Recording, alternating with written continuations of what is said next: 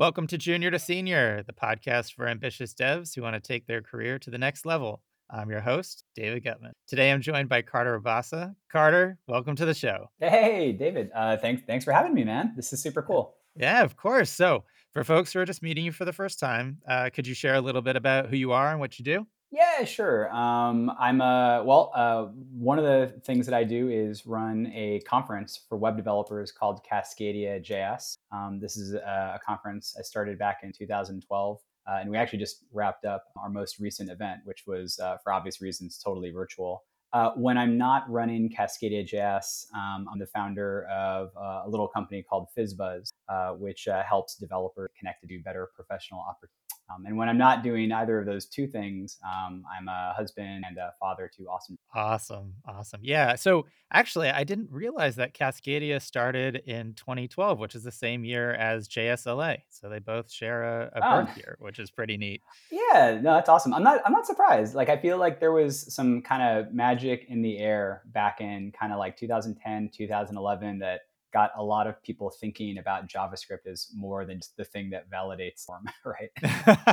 Yeah, I think that that is right. I think JavaScript was, and I think still maybe less so today, became that language that people were forced to use for a long period of time. People Mm. didn't particularly like it. They weren't really trying to push its boundaries or really, I don't know, treat it as a quote unquote real language. And I think that really did start to change maybe around then or a little bit earlier. Yeah, no, totally. And I think we could probably wax poetic for a while, but I think that from in my mind, like there's sort of two things that felt like they happened almost at the same time. Like I don't know, I couldn't quote the year that the first alpha or beta of like Node came out, but Mhm. it was around then, right? It Right. was around 2010, 2011. I remember the logo, the original logo was like the turtle with like a rocket strapped to its back or something, right? Yeah. And so I mean that was like that was revolutionary, right? That's taking this language and sort of putting it on servers, kind of creating a whole set of use cases for it.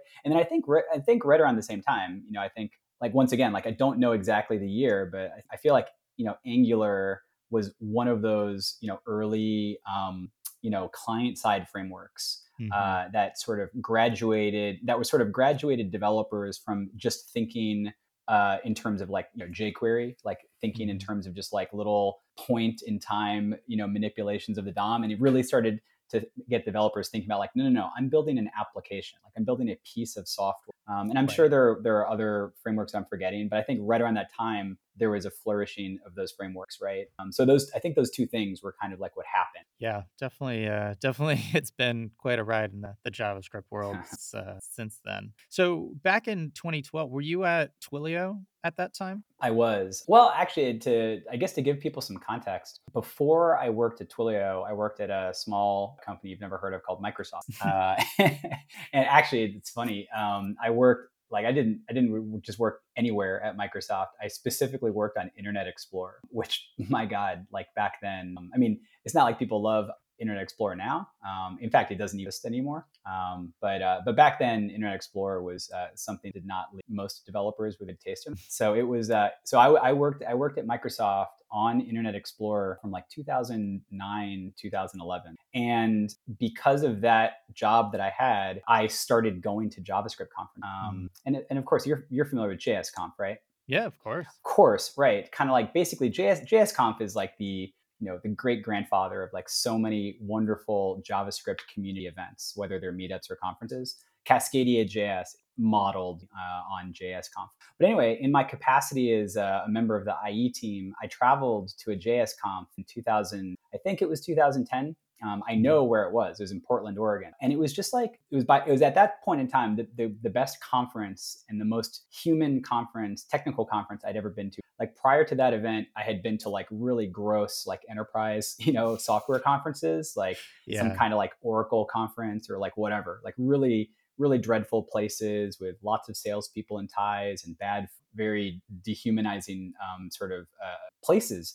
And JSConf was like sort of the antithesis of all these things. So I actually got exposed to JSConf when I was still working at Microsoft, and it was, and I think I almost think subconsciously I thought to myself, we need something like this, but in the Pacific Northwest, right? Mhm. Because JSConf is it's like a it's like a national JavaScript event, and they Almost rotate. even global. Yeah, I mean, for sure. No, you're right. It draws people from all over the world. They've also been incredibly generous, though, in terms of helping to bootstrap other branded JS comps in other parts of the world, right? So you Right. have JS Conf EU. You've got JS Conf Colombia. Like there are so many JS comps that help that are scattered all over the world, right? So Yeah. the proper JS Conf takes place within the physical sort of United States. But they move around, and I live in, I guess I didn't say earlier. So I live in Seattle, right? And I've lived here since 2009, and me and a bunch of my friends and fellow web developers, like we just sort of felt like, hey, we want something exactly like this, but we want it here in the Pacific Northwest, like all the time. So that was the genesis of Cascaded JS. And then I went to go work at this at the time a very small company called Twilio in 2012, and it just it in I was the job that I had was developer evangelism, which is a very outbound and community oriented role. And when I told them that there was this thing I wanted to do, they were incredibly supportive. Mhm. So I was just lucky enough to be working at a company that was supportive of this community event that I wanted. Were you doing, evangelism at Microsoft, or did you have a different role there? No, at Microsoft, I was effectively a product marketing manager, Mhm. which is sort of it's a marketing role. But in my case, my background is that of a software engineer. I graduated from college with a computer science degree, and I was a software engineer for the bulk of my life or my career until I went to business school. And then after business school, I got the job at Microsoft. So Mhm. I moved into this marketing role, but with a very technical angle. So the audience, the kind of user that I was concerned with was developers. So at the time, like IE8 was this sort of, well, IE6, 7, and 8 were like this dreadful sort of like bundle of browsers that were incredibly dated, and were not at the time were not supporting any of the new web platform capabilities that browsers like Firefox and Chrome were supporting, and this was Mhm. holding the web back, right? And it was preventing web developers from building really awesome things, because they would have to consider, oh God, what if an IE user, visits my website? Like, what will I do? So I joined the team at a really awesome time, because they were working on the early developer previews of Internet Explorer 9, and Internet Explorer 9 was going to be like the first new major version of Internet Explorer in like 5 or 6 years, and it was going to support like all of these new web platform technology. They're not novel now, but at the time, HTML5 audio, video, Canvas, just like a slew of things that was going to bring IE back into the mainstream. And my whole job was to sort of like help developers reconsider like Internet Explorer, right, as a as Mhm. a as a platform to target for their applications, but also like a browser to use as they're developing. So like I spent a lot of time working with the team on improving the dev things like Mhm. that. So it was a really cool role. I mean, it was, and quite frankly, like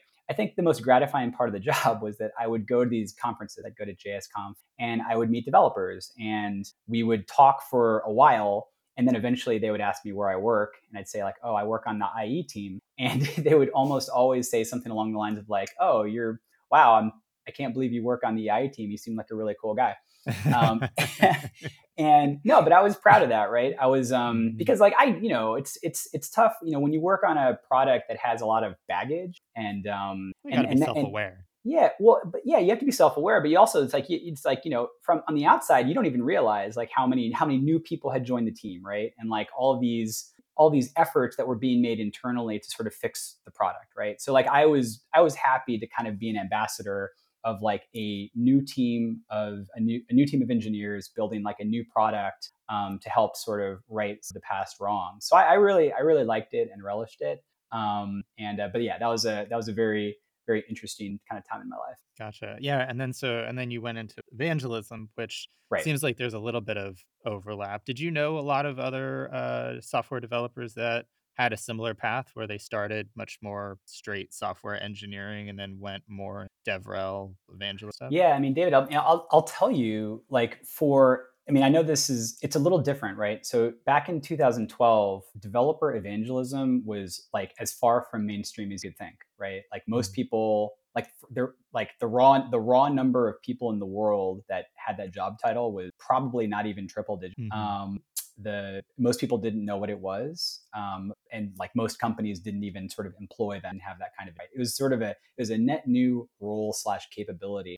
So at that time at Twilio and on my team, I would say that 100% of the people on our team were former software mhm, because there just wasn't. It wasn't like you couldn't just put a job posting out there and like hire someone who had done it before because it wasn't mhm. being done right. Now that being said, as the company matured, and like with the team grew, and, we went from 4 evangelists to 14 to 40.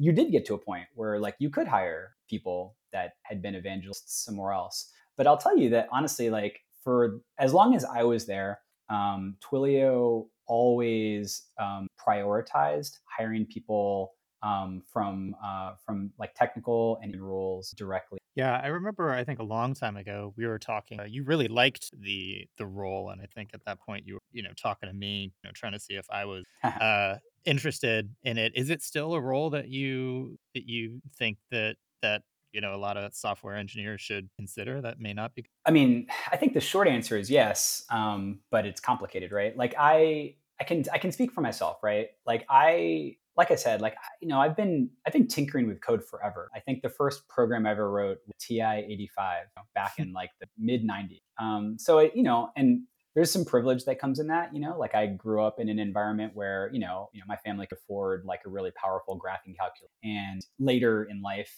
we had a PC in our home that I was able to play around. So I had early exposure, but I loved it, right? But at the same time, I ended up quitting software engineering to go get a master's in business. And you might, it's fair to ask, like, why would you do that, right? I mean, why not just get better and better at being a programmer? And so for me, I felt that I wasn't completely and totally satisfied, like just writing code or just Mm, sort of, getting through the next sprint or, engineering a product. Like for me, there were other things I wanted out of a role and out of a job. And I was sort of I was hunting for it, right? So I got my MBA and then I went to work at Microsoft in mostly a marketing capacity. And the truth is, like, I left after roughly 3 years, maybe even like less than 3 years. And the reason I left was that it wasn't technical enough. It mhm. was and because it wasn't technical enough, I was sort of dissatisfied. I was dissatisfied, right? Like, so my earlier jobs, I was an engineer, but it was too technical. In this marketing role, it was not technical enough. For me, evangelism, at that point in time in my life, it was perfect, right? I It was highly technical, right? I mean, we spent me and the team, like we would spend like massive amounts of time with the engineering team and with the product team, understanding Twilio's APIs, understanding how to use them, how to the use cases, how to build against them, right? Like it was very very technical. It felt like Yeah, I very remember you were much. building a lot of things. Sure, tons of code. Yeah, I mean, like, yeah. tons of code, like, everything from just sort of sample applications, like hello, kind of hello world, like send your first SMS, but all the way down to like actual libraries, right? Mhm. I shipped one of the first Node.js npm packages for Twilio. Hmm, That wasn't something that someone on the engineering team built, right? That was something that I built, yeah. because I felt that the Node community, the community that was growing, was a community that basically was telling me, hey, like I'd love to try Twilio, but you don't have an npm package, right? Yeah. So as an evangelist, or as someone who's in DevRel, you are this sort of interface between like this internal engineering team at a company and then the outside world of developers that are interested in checking out like that company or that company's product. So you're Mhm. constantly talking to actual humans, right? You're talking to people, you're hearing from them, you're hearing what they like about the product, you're what they don't like about the product. And when you're on a good DevRel team, like you're very empowered to either solve those problems yourself, or you're empowered to kind of go back to the product team and kind of work with them, those problems solved. So yeah, I mean, for me, it was fantastic. It was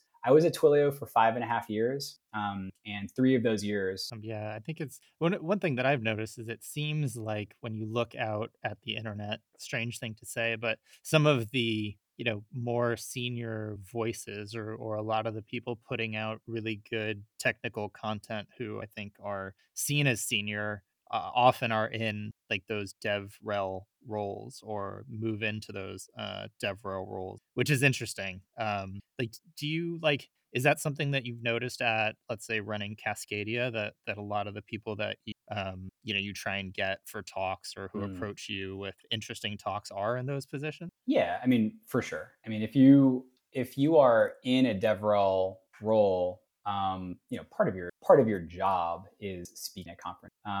But it's a virtuous cycle. It's like part of your job is kind of getting out there and sort of being recognized as sort of like a real credible voice in a certain. A lot of evangelists are kind of, they're sort of specialists, right? They just there's certain nooks and crannies of this world of engineering that they get really really good at, right?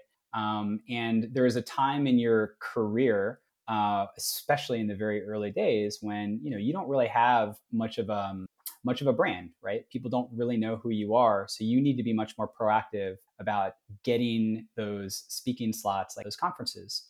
Cascadia runs, we're very proud to run an open CFP. So anybody can submit a proposal to speak at Cascadia JS. Hmm. And we always have submissions from a lot of these up and coming DevRel folks. But it's a virtuous cycle, right? Like once you start speaking at these events, and assuming, of course, that like you are good, assuming that you understand how to give a good talk, understand how to sort of craft a narrative and tell a story that is super compelling.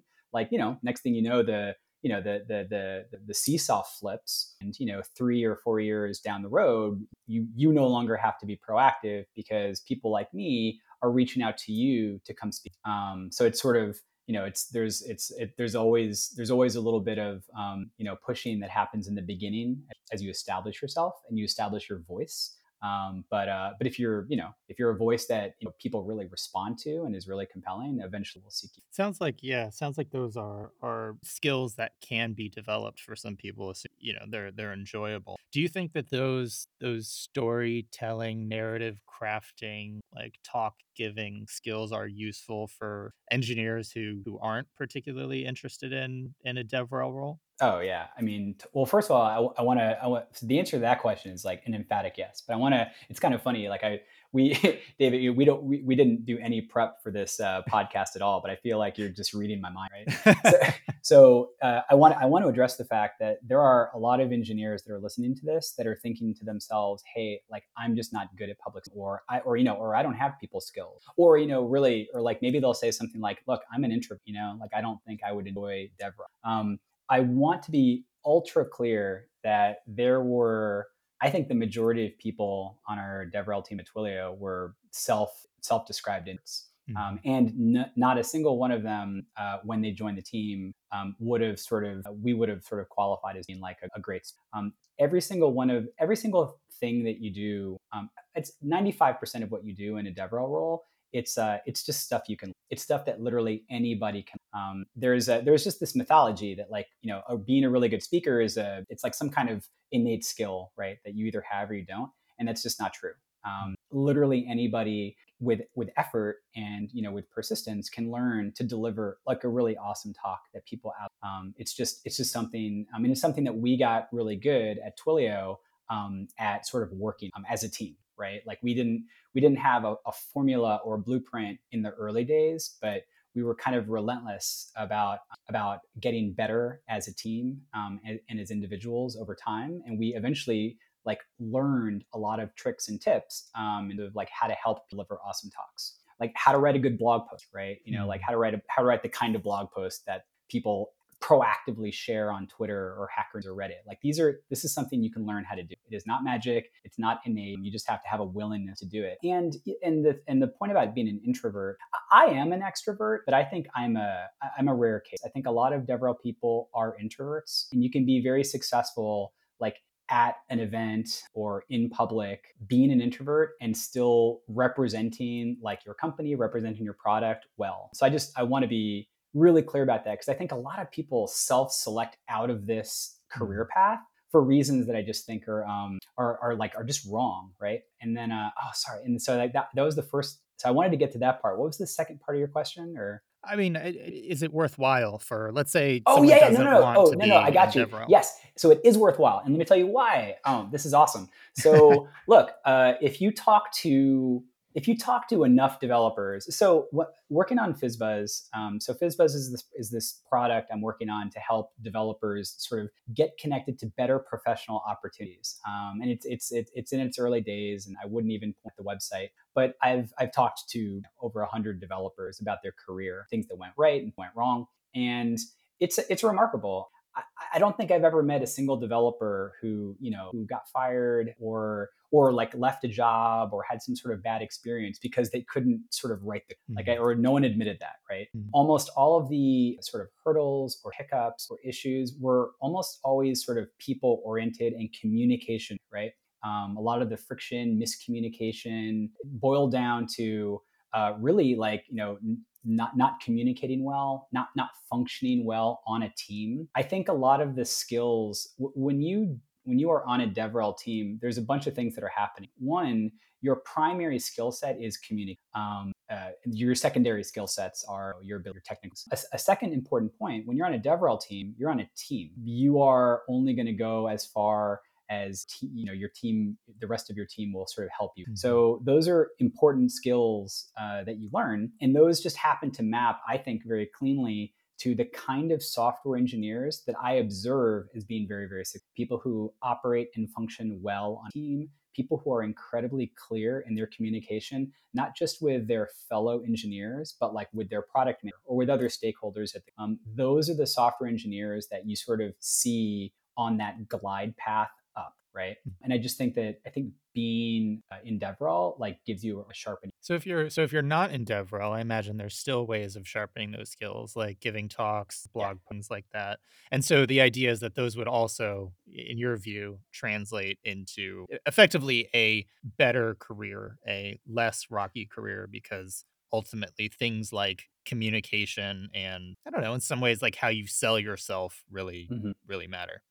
Yeah, I mean, I think, yeah, I mean, for sure. Like, I don't. It's definitely not the case that like you're kind of screwed unless like you get a DevRel gig, right? But it's harder, right? Like it's like you have to. It's almost like you almost have to construct your own sort of like David Gutman LLC, like DevRel, Hmm. corporation. Like you have to think of yourself as the product, right? Like, and so instead of like you're representing Twilio's APIs. It's like, no, no, no, you're representing David Gutman. And so you have to be incredibly thoughtful about like, okay, well, I think I'm good at writing. Like, how do I prove it? Right. You have to hold yourself accountable, right? Like you have to decide that you're going to start blogging. You have to be thoughtful about what technical topics or non-technical topics you're going to blog about. You're going to have to be rigorous about actually caring about whether people are reading what you wrote or are sharing it or those kinds of KPIs and Hmm. metrics that help you get better, right? I think Right. in DevRel, because it's a job, you're not just doing stuff and then like walking away, right? Like you are doing Hmm. things because they are tactically, useful for certain outcomes that you are committed to achieve, right? And I think as someone who cares about managing and accelerating their career, like you have to be equally thoughtful. Be equally thoughtful about like, okay, cool. What is the outcome that I'm trying to drive? Am I trying to get an invitation to speak at a conference? Am I trying to increase the number of inbound recruiting sort of emails that I get? Like you have to create a framework where you understand what you're trying to accomplish in the next 6 months or 12 months, and then you can be intelligent about like, okay, cool, like I know what my goals are, like what am I going to do over the next 6 months to sort of achieve that goal? And I think like if you're, if you're not on a team or you're not doing it for work, like no one is sort of feeding you the goals, right? Like you have to Mhm. construct them yourself. Yeah, I do. Yeah, I feel like there really is this connection between being senior and a lot of those skills that we're talking about, and a lot of those practices like giving talks and blog posts and writing tutorials and being active in the community and helping people and a lot of that. I think there really is a very strong connection to being senior because when I think of a senior developer, I really do think of it as much more outward focused. It's a lot less, oh, that engineer is just going to go off and sit in his cave for a while and then he's going to come back with something great. Now, look, there are totally amazing, brilliant software engineers who do stuff like that. And I think the world is a lot better for them. But I think a lot of the time, there are these teams, sort of what you were saying about how a lot of the friction or a lot of these jobs end poorly, not because of a lack of technical skill, but because of lack of either integration with the team, lack of communication, interpersonal issues. Something that I've covered on this show is the mismatch of values that can be really Mm, a huge problem, especially for whatever reason. That also tends to be one that winds up being invisible, is that people don't realize that they have conflicting values, and then it sort of like you see these symptoms or you see these surface issues, but that's like the real underlying like cause. And so yeah. when I think of a senior engineer, it's more of this ability to communicate to the team, like, here is the real problem that we're trying to solve, or here is the real opportunity that we're trying to solve. And this is, or these are the strategies that we can employ to get it. Here are the particular tactics that follow that strategy. And here is how we can all contribute to that goal and get everybody in line aligned and have less Mhm, of the friction. And in some of that way, a lot of that's leadership, right? You are mm, senior because you are demonstrating leadership. And that leadership is really one, it's something that you brought up. It's that clarity of thought, the clarity of communication. What is in my head, my vision that I see and that I want to make reality, I can, through my voice, my words, illustrations, anything like that at my disposal, like a talk, a presentation, any of that, I can get my vision in my head the way that it looks like and sounds like, and that clarity through the presentation, through the writing into your head so that you see it the same way. And that is a very difficult thing for a lot of engineers to do. I think it's a very difficult thing for most people. And something that I've noticed is I think a lot of people listening to the show probably hear about the importance of communication. Communication is really important. But unlike, let's say, being able to build something using GraphQL and TypeScript, there's much less of a like it feels much less real.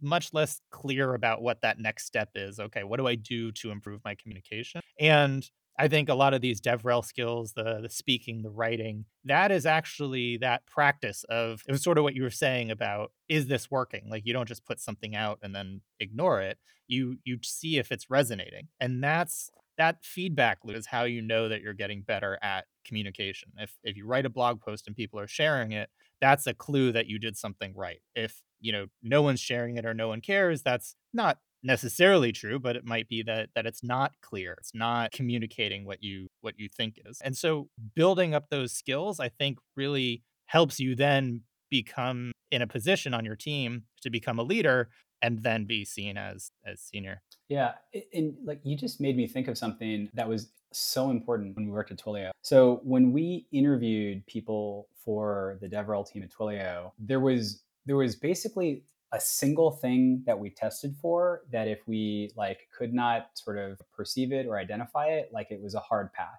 And there was only one. Everything else, like we'd make exception, sort of evaluate with more context. But the thing that we looked for was empathy, Mm, and we had ways of sort of testing for a candidate's ability, to sort of have empathy. And that was just the one, because that was the one thing where like we didn't feel like a team, like we like people can develop empathy, okay. It's its own kind of skill, but mm, in terms of a team trying to fill a role, like we didn't feel like we were in a position to like help a new hire like develop empathy like in time and to be effective. So much of being in DevRel is about having empathy. So much about being successful as an engineer is about having, right? Like all the, when you sort of articulated this, idealized, senior engineer, you're a lot of what I heard like under the surface was basically an adult who had just developed a tremendous amount of empathy for the customers who use the product, the stakeholders in the company. And because of the empathy that this person had, was able and willing to kind of connect the dots and help rally his or her engineering team to like help meet these needs, right? Mhm. Like you can't do that effectively if you don't care, if you don't have empathy. So, okay, so if there's someone out there who's like, gee, like, wow, like I don't know if I have enough empathy. Like, I don't know if I'm good at empathy, right? The good news is like you can develop empathy, right? And I think, frankly, like the best possible way to begin your journey developing empathy is to think about how can you be of service to the developer queue, right? And there's so, I mean, and like, look, like writing a blog post, it isn't just an exercise in clear communication or mastery of a technical concept. Like, hopefully you're writing a blog post because there's some sort of gnarly problem that you just observe people having over and over and over again. And you believe in your heart that your blog post is going to demystify or illuminate this concept and you're going to help, right? Right. So it's coming like the why of writing the blog post is coming from this deep place of empathy. So yeah, I mean, as a junior developer, like if you want to start developing empathy, like start volunteering at a meetup. Maybe even create, right? Like you can either find a way to be of service to some kind of community that you care about, right? Whether it doesn't even matter. It could be a WebRTC community or Black girls who code, right? There's so many different kinds of communities and developer communities that are out there. Like find one that resonates with you and find out how you can help, like how you can be of service. And it could be anything. It could be helping them stand up their website, writing tutorials, working on issues. I promise you, like if you do this right, if you effectively become a volunteer and you start to sort of care and think about being of service to other people, that is a fantastic step developing, and that skill, that ability to sort of walk a mile in someone else's shoes and sort of see things from another person's perspective, it will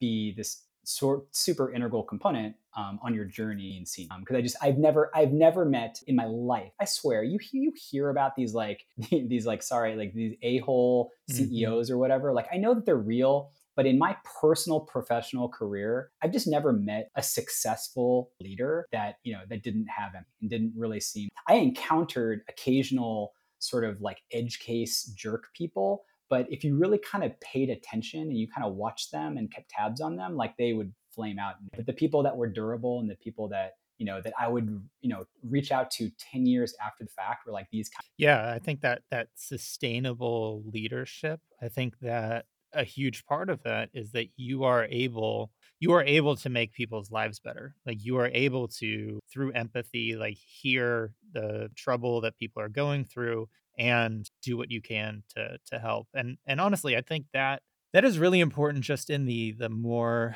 business career sense too. A lot of what I try and talk about on this show is when you're in an interview, the person interviewing you is certainly looking at your technical skills and trying to make sure that you can do the job. But at the end of the day, they are hiring you if and only if you can help them. Like they want to make sure that you are able to understand various problems that the team is having and then work to fix them or make them better. And I think great practice for that is exactly what you just said with the volunteering in any kind of organization and then really keeping your eyes and ears open for opportunity to make people in the community's lives better. Like, oh, here's this problem that they're having. I'm going to go through it myself and figure out all those sticking points, all the parts that are painful and then write up a tutorial or build something so that, a tool so that all that nastiness can be skipped. Yeah, I love that. Yeah, I think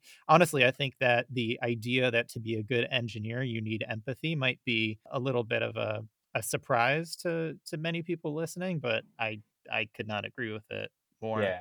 I think it's it's funny, like you get so caught up in syntax, why isn't this compiling or whatever. It's like you just got to remember, like, software is written like by people for people, like, Mhm. full stop, right? Like, there's no other reason that any of us are doing this. And when you sort of have that, when you sort of take that like 20,000 foot view, it's like, oh yeah, shit, you're right. It's like, well then yeah, I mean, for when I realize that, it then becomes actually like obvious to me. Like, well, of course you can't be good at doing that, without like understanding people or caring about. I mean, like, the trope that you described of, like, the person in the basement who cares about no one, just like writes writes like device drivers. Yeah, no, I know those people are real, but the world has changed, right? I mean, this is look, when I was when I was like born in, like, 1977, like, computer engineering was a freakishly like niche career, right? Yeah. Maybe there were, like,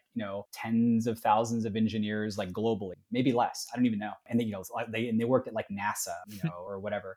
The world has changed. There are, I don't even know what the current estimates are. There have to be more than like 10 million people who self-identify as developers, right? Yeah. So it's just like, it's, and the things that people build are no longer touched and used by dozens or hundreds of people operating terminals at banks. Like, they're used by like literally million or billion. So yeah, I just think that it's I think these days, like, in this current era that we live in, the vast majority of successful software engineers are people who kind of care about building things and solving problems for like other. And I think those Yeah. other people that we talk about or you see in the movies, like, there's such incredible edge cases as to not be worth considering, especially when you're trying Right. to give someone Right. advice on how to kind of on how to be successful. Yeah. So this might be a little bit of a turn from our conversation, but I did want to go back to FizzBuzz, and so I know that you still consider it kind of early, but you have Sure. had a ton of conversations, you've done a lot of research, and I do want you to talk a little bit about what it is, and if you can, I'm a little bit curious if you can talk about like what led you to create it, like if there was some problem with how you saw developers present themselves or Yeah. approach the job process. Oh yeah, I mean, look, for sure. Like, look, I can talk about FizzBuzz all day, and frankly, and like, I kind of care less about the product, which is still sort of in its earliest stages. But I care deeply about like the problems, right, that people are facing. And to me, like, as someone who organizes so maybe people don't know, right? Like developer conferences, right? Like, how do they make money? How does it work? Like, well, you sell tickets, right? Everybody knows you sell tickets, but what you might not have a ton of visibility into, you also have companies that sponsor your conference, right? And I remember in the earliest days of Cascadia JS, there was sort of this fascination in this question of, like, geez, like, how much of your revenue should be ticket sales, how much should be sponsors, and it was kind of like, it was unclear what the answers were. And I remember the very first year we did Cascadia JS, I think it was like, I think 50% of the revenue came from sponsors, which was awesome. And the way that me and my fellow organizers thought about that, we just thought, like, oh great, like, we have these companies subsidizing like the event for everybody else, right? So Mhm. because of the sponsors, we were able to charge half as much for tickets as we would have normally had to charge, right? So that was sort of like our, the way that we thought about sponsorship. Well, if you take sponsors, you can kind of subdivide them into two groups. There are sponsors that are there to market something, and then there are sponsors that are there to hire. The marketing stuff is easy. It's like companies like Twilio or AWS, AWS, or like, right, DigitalOcean. any kind of company that has a platform or tool or an API that they want a developer to use. That's marketing. And then, but then you got hiring. You have companies like whatever, like basically every possible company you can think of. Google, Facebook, like whoever's trying to hire. Those companies would spend thousands of dollars for the privilege of setting up a 6 foot by 3 foot table, like, at your conference. And then how would that work, right? So the company would set up this table and they'd sit there and they'd have a bunch of stuff on the table. They'd have like squishy balls or t-shirts or like God knows what. And it was like a honeypot, right? They would just sit there, and totally random people would wander by, grab a squishy ball, and then maybe engage in a couple minutes of conversation, and then maybe take a paper application, or maybe take a business card or something, right? Like, that was the business model for recruiting at a technical conference like Cascade JS. And I watched this in absolute awe, right? I was like, holy crap! Like, I can't believe, I can't believe that I can't believe this is what people do, right? But I didn't invent conferences, right? I was just someone putting on yet another conference, and this was accepted. This was the standard operating procedures. In fact, recruiters would get upset if you tried to do something different, right? Right. Because Yeah. they just weren't used to it. So, sorry, like I'm sharing this with you because I feel like ultimately the outcomes were pretty suboptimal for companies trying to hire, right? Because they weren't making it clear like why anyone should work at their company. Like you would have to really spend like 15 or minutes or 30 minutes as a developer talking to somebody, kind of getting basic questions answered, like, well, what's the Hmm. role and where is it located and are you remote friendly and like do you have an open floor plan, like whatever, right? Like Yeah. it felt very suboptimal from the company's perspective, and I know for a fact it was suboptimal from the attendees perspective, because another thing that just shocked me in the early days of organizing Cascadia, I was so naive. I thought like, oh yeah, people buy tickets to like listen to talks. And it's just like, so we in the early days we put like all of our energy into like getting the best speakers we could and putting on the best talks that we could.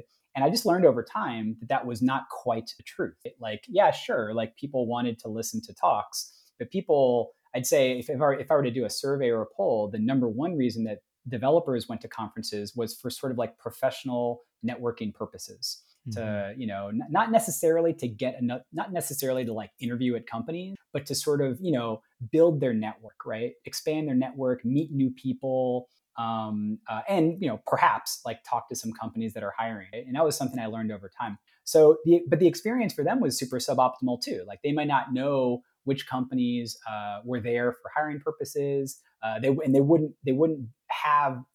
be able to understand any of what these companies were offering, or whether it sort of matched what they were looking for, without spending 30 minutes, 60 minutes talking to what was often like a non-technical recruiter at these Right. events. So sorry, so I'm painting this picture of like how it's like suboptimal from the perspective of companies that are hiring, and suboptimal from the perspective of like developers that are like either actively looking for a job or just sort of. So that's all FizzBuzz is. Like FizzBuzz is trying to solve that problem by eliminating the physical like presence, eliminating the venue, eliminating the conference, right? Like, let's start from the perspective of the hiring company, right? Like, how can you improve upon a ridiculous like 6 foot by 3 foot? How can you improve upon what most people generally consider to be like really terribly written job recs, right? Hmm. Those bullet points with a bunch of fake requirements, must Hmm. have 25 years of blockchain, right? Like Yep. there are all these things that companies do that, just because of inertia and all these really bizarre reasons, that put them in a disadvantageous position in terms of getting connected to great people. And then the same thing with developers, right? Like I just, after talking to a lot of developers, ones that, especially ones that came to Cascadia, like hoping to, find a new job or make a career switch, I would talk to them and I would have them show me, their resumes or show me anything. Hmm. And Like their homepage or something. anything, right? I'd just be like, Yeah. look, if I'm if I'm Santa Claus and I have a job, if I have the perfect job for you, what is the single URL? If I constrained you to like, you have to give me one URL and that's it, and it can be a URL to a PDF document. Like, I don't care what Yep. it's a URL to, but what is it? I would ask, these people would give me URLs, and they were all really, really suboptimal, right? They were just like Hmm. a URL to a PDF, but the PDF sucked, right? We can Yep. go into what that means, right? But like, it wasn't good. Or some personal homepage that also wasn't good. Or their LinkedIn profile, or God forbid their GitHub profile. Yeah. That's the And one I was waiting for. well, but here's the thing: is like, but the insight for me is like, I totally, I had like this light bulb moment where I kind of realized, I'm like, oh my god, it's as if these people are excellent engineers but are terrible marketers, right? Because that's what it Surprising. is. Well, yeah, Yep. exactly. But it's not surprising, right? You're just like, Right. of course, their personal webpage is terrible. Like, of course, this resume look is terrible, right? And by the way, I want to be super clear with your audience about what I mean by terrible. Like, I don't mean it like looked terrible, or it was like, they used the wrong font, or the design of the web page wasn't beautiful. That's not what I mean. Like, what I mean is the document that you're trying to construct is basically like a marketing brochure for yourself, right? Hmm. It's like, this is the document you want someone to read that screams hire me, right? and your intended audience is a hiring manager. So you have to, this is where like empathy kind of comes back in, right? Yeah. You have to imagine, what is this super overworked, very, very busy engineering manager, what are they looking for in this document, right? What questions do they need answers to in order to decide whether to schedule a phone screen with you or not? That is what your document should be, right? That document should succeed in converting that engineering manager into somebody that wants to schedule a phone screen. And most of the time, like, these documents didn't do that, right? They were like Right. comma delimited lists of like random technology, Java, comma, SQL, comma, like whatever, right? I Like, mean, I say, I blame recruiters for that phenomenon, but well, yeah. yeah, but the funny thing is, though, it's like the blame is irrelevant, right? Like, Right. blame, it's like, it doesn't, like, for the junior dev that's trying to get the job, like, it doesn't matter whose fault it is, right? Like, Right. it's they're accidentally constructing a document that is like, right? Mhm. And look, the reasons that it's failing are complicated, and frankly, that is the intellectual like area that I'm exploring with FizzBuzz, right? Like, what would a better document look like, And so I think we have some ideas, right? We have some ideas about, like, okay, well, JavaScript, like, tell me more, right? Like, instead of saying that you just know JavaScript, like, maybe you could maybe there's metadata about that would be really useful for me. Like, have you used it like in a side project, or like, have you deployed it to production? Like, Mhm. there are certain checkpoints, that Have you you worked could. on a SaaS? Have you worked on a consumer app? Or Absolutely, right? Like, there's context that really helps me evaluate what that means, that you have reactive.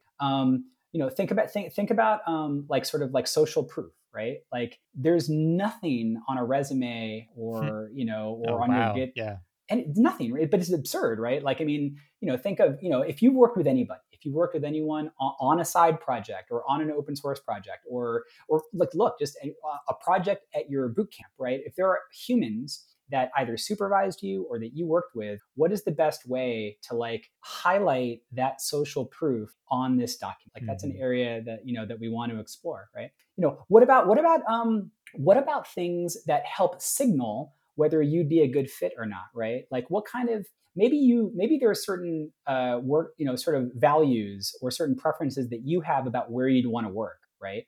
Like, maybe you only want to work at a company that is pursuing social good, right? Yep. Maybe you don't want to work at a company that has an open floor plan, right? Yeah, There's all or, these. how things get done, like, move fast and break things company may not be the one for you. Exactly, right? I mean, like, a resume. I hate the word, by the way. Like, I'm not trying to make a better resume. I'm trying to invent a new Mhm. word for this. But like, this document, like, it shouldn't be about, like. I guess what I'm trying to say is, like, failing fast is okay, right? Like, Yeah. creating a document that spares you from wasting your time on a 30-minute phone screen with a company that would have been a terrible fit. Like, that is a valuable document. Right. Screening people out is just as valuable as screening people in, because your time, not only is your time valuable, but like, your emotional health is valuable, right? Like, it is incredibly stressful, and just, and sometimes painful, going through these screens. So anything that can help you avoid a screen that is inevitably going to end badly, I think is. I think that is such an important point, and I see Yeah, this come up a lot. So I'm talking,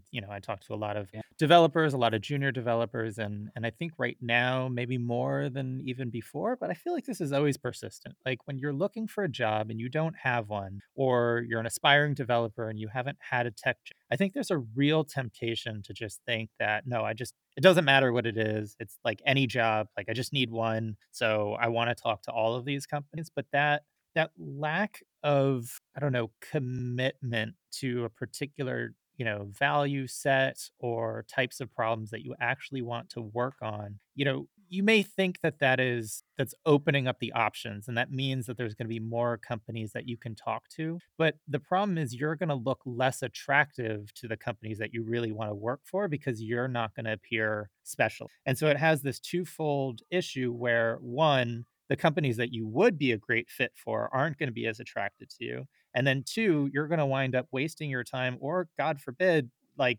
really getting involved with a company that you're going to be miserable with, and it's going to be painful to unwind, and you could have saved a lot of that headache. Yeah, I mean, I think I empathize with people, especially like who are trying to get their first job. But yeah, I think I, I think of recruiting. I think of most classic recruiting as just like direct. It's like you open up your mailbox and there's all this like horrible garbage, right? And every day I open up my, and I'm like, someone's trying to hire me for like a Ruby on Rails job, and I haven't Rails in a decade. Yeah. So it's direct mail. But it's not just recruiters. There are people who think, and by the way, there are junior developers who are told and who are encouraged to like apply to as many jobs as humanly possible, because it's Yeah. like they're told it's like some kind of, it's a numbers game, and Yeah. like, and I understand, like I understand why they do it. I understand why some people think that's good advice. I think it's ultimately self-defeating. I think that when that's like, it's like some kind of, I think you a lot of finding the right job, there are similarities to finding the right partner, okay? Yeah. And it's like it's the same thing. Like if you just date everybody that you can possibly date and hope that the raw numbers sort of work out, like I think you'll find out through trial and error that that's wrong, right? Basically, Mhm. there's a certain amount of self discovery and self awareness all people need to go through in order to understand who they are, what they care about, what they're good at, what they want to get better at, and there are no shortcuts for that. Yeah. But if you're willing to do that, and if you're willing to go through that, and if people are willing to help you, that kind of self knowledge can help you, optimize the places that you apply to. And I just believe in my heart that, and not just my heart, I think the data and the conversations I've had like bear this out. Like Yeah. that kind of thoughtful approach, like it yields better results than the Yeah. spray and pray approach. It just does, because you know who you are, you know what you can do. It gives you self confidence. It helps you, like, filter out things that aren't going to work out, right? When you're in an interview, like, trust me, the person who's interviewing you is desperate for you to say something about why they should hire you, or like what you care about. And if you don't have answers for that person, like, it's just, you're not giving them any, right? You're Yeah. just this like blank slate, like lottery ticket. And I think that's just, I don't think that's the best strategy to move forward. Totally. So, real quick before we wrap up, so Sure. FizzBuzz, yeah. So how does this, or what, like in a perfect world, like Sure. how do you help engineers Yeah, yeah. do this Sorry. better? So we'll get a little bit technical, very, very lightly. Like I'm just trying to construct a web application that developers can use to create really like highly semantic and rich profiles. Okay. So all the things that we said about, like, the technologies that you have used, the technologies that you want to learn, the preferences you have, the values you have, places you've worked, people you've worked with, right? I want to create a product that helps developers basically put all that information into a database and construct a document that an engineering manager could like glance at and basically make kind of a yes no decision about, like, oh yeah, we should try to call this person, right? So that's so from sort of a user perspective, like that's just sort of a web application we're working on right now. Part of the reason that it's it's taking longer than I would have liked is that I also believe that I want all of this is your data, right? This is not Mhm. like my data. This is your data. And I want it to be available to you to use and repurpose and reuse in any way that you. So on the back end, all of this data is going to be stored in a database, and all of it will be available to you with a very, very rich graph. So you can imagine, if you have your own personal website, if there are bits and pieces of information from your FizzBuzz profile that you want to highlight or use to construct this personal website, like, I want to make it really easy for you to do with this graph. The other reason that I mentioned sort of this idea about like semantic, highly semantic information, is that I want to create a similar product for companies to create better jobs, right? Mm. Like realistic job postings that are detailed, that have lots of quick answers about like location, remote, that, this and that, right? I want to help companies create better jobs. And then where the magic happens is that, because this data isn't just like free form text, because there's like this sort of semantic understanding of like what these questions and answers are. I want to build a matching engine that sort of helps people who are job hunting get matched against job opportunities that effectively match their profile. Right. So there's a matching engine that I want to build on top of this schema that we're constructing. So yeah, so that's the idea. The idea, and unlike LinkedIn or whatever, or like just the normal state of affairs where some recruiter has keyword searched and discovered you and then sent some kind of spam, right?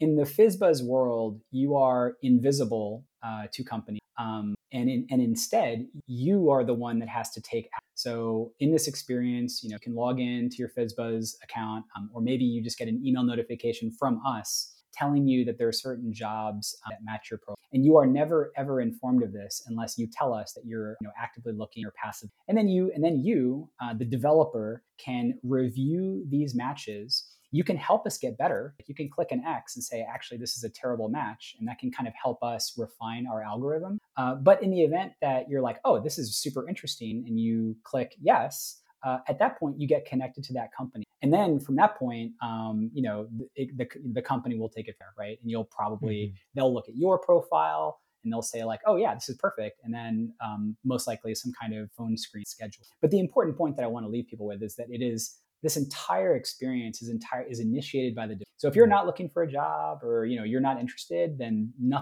effectively nothing will happen. But the minute you do want to see what's out there, we want to build the best possible experience and the best possible platform for you to see, especially and in particular things that. Nice. Yeah. I think this is really important. I mean, I see this on the recruiting side, through JSLA. I talk to sponsors who are looking to hire, and I think they can be a lot more honest and realistic with what they're looking for, the equivalent of a job post or a pitch. And then obviously I talk to a lot of, developers who are looking. And I think, a lot of like what you said, like that one URL. I think that that's definitely something a lot of developers could take another look at. So this is awesome.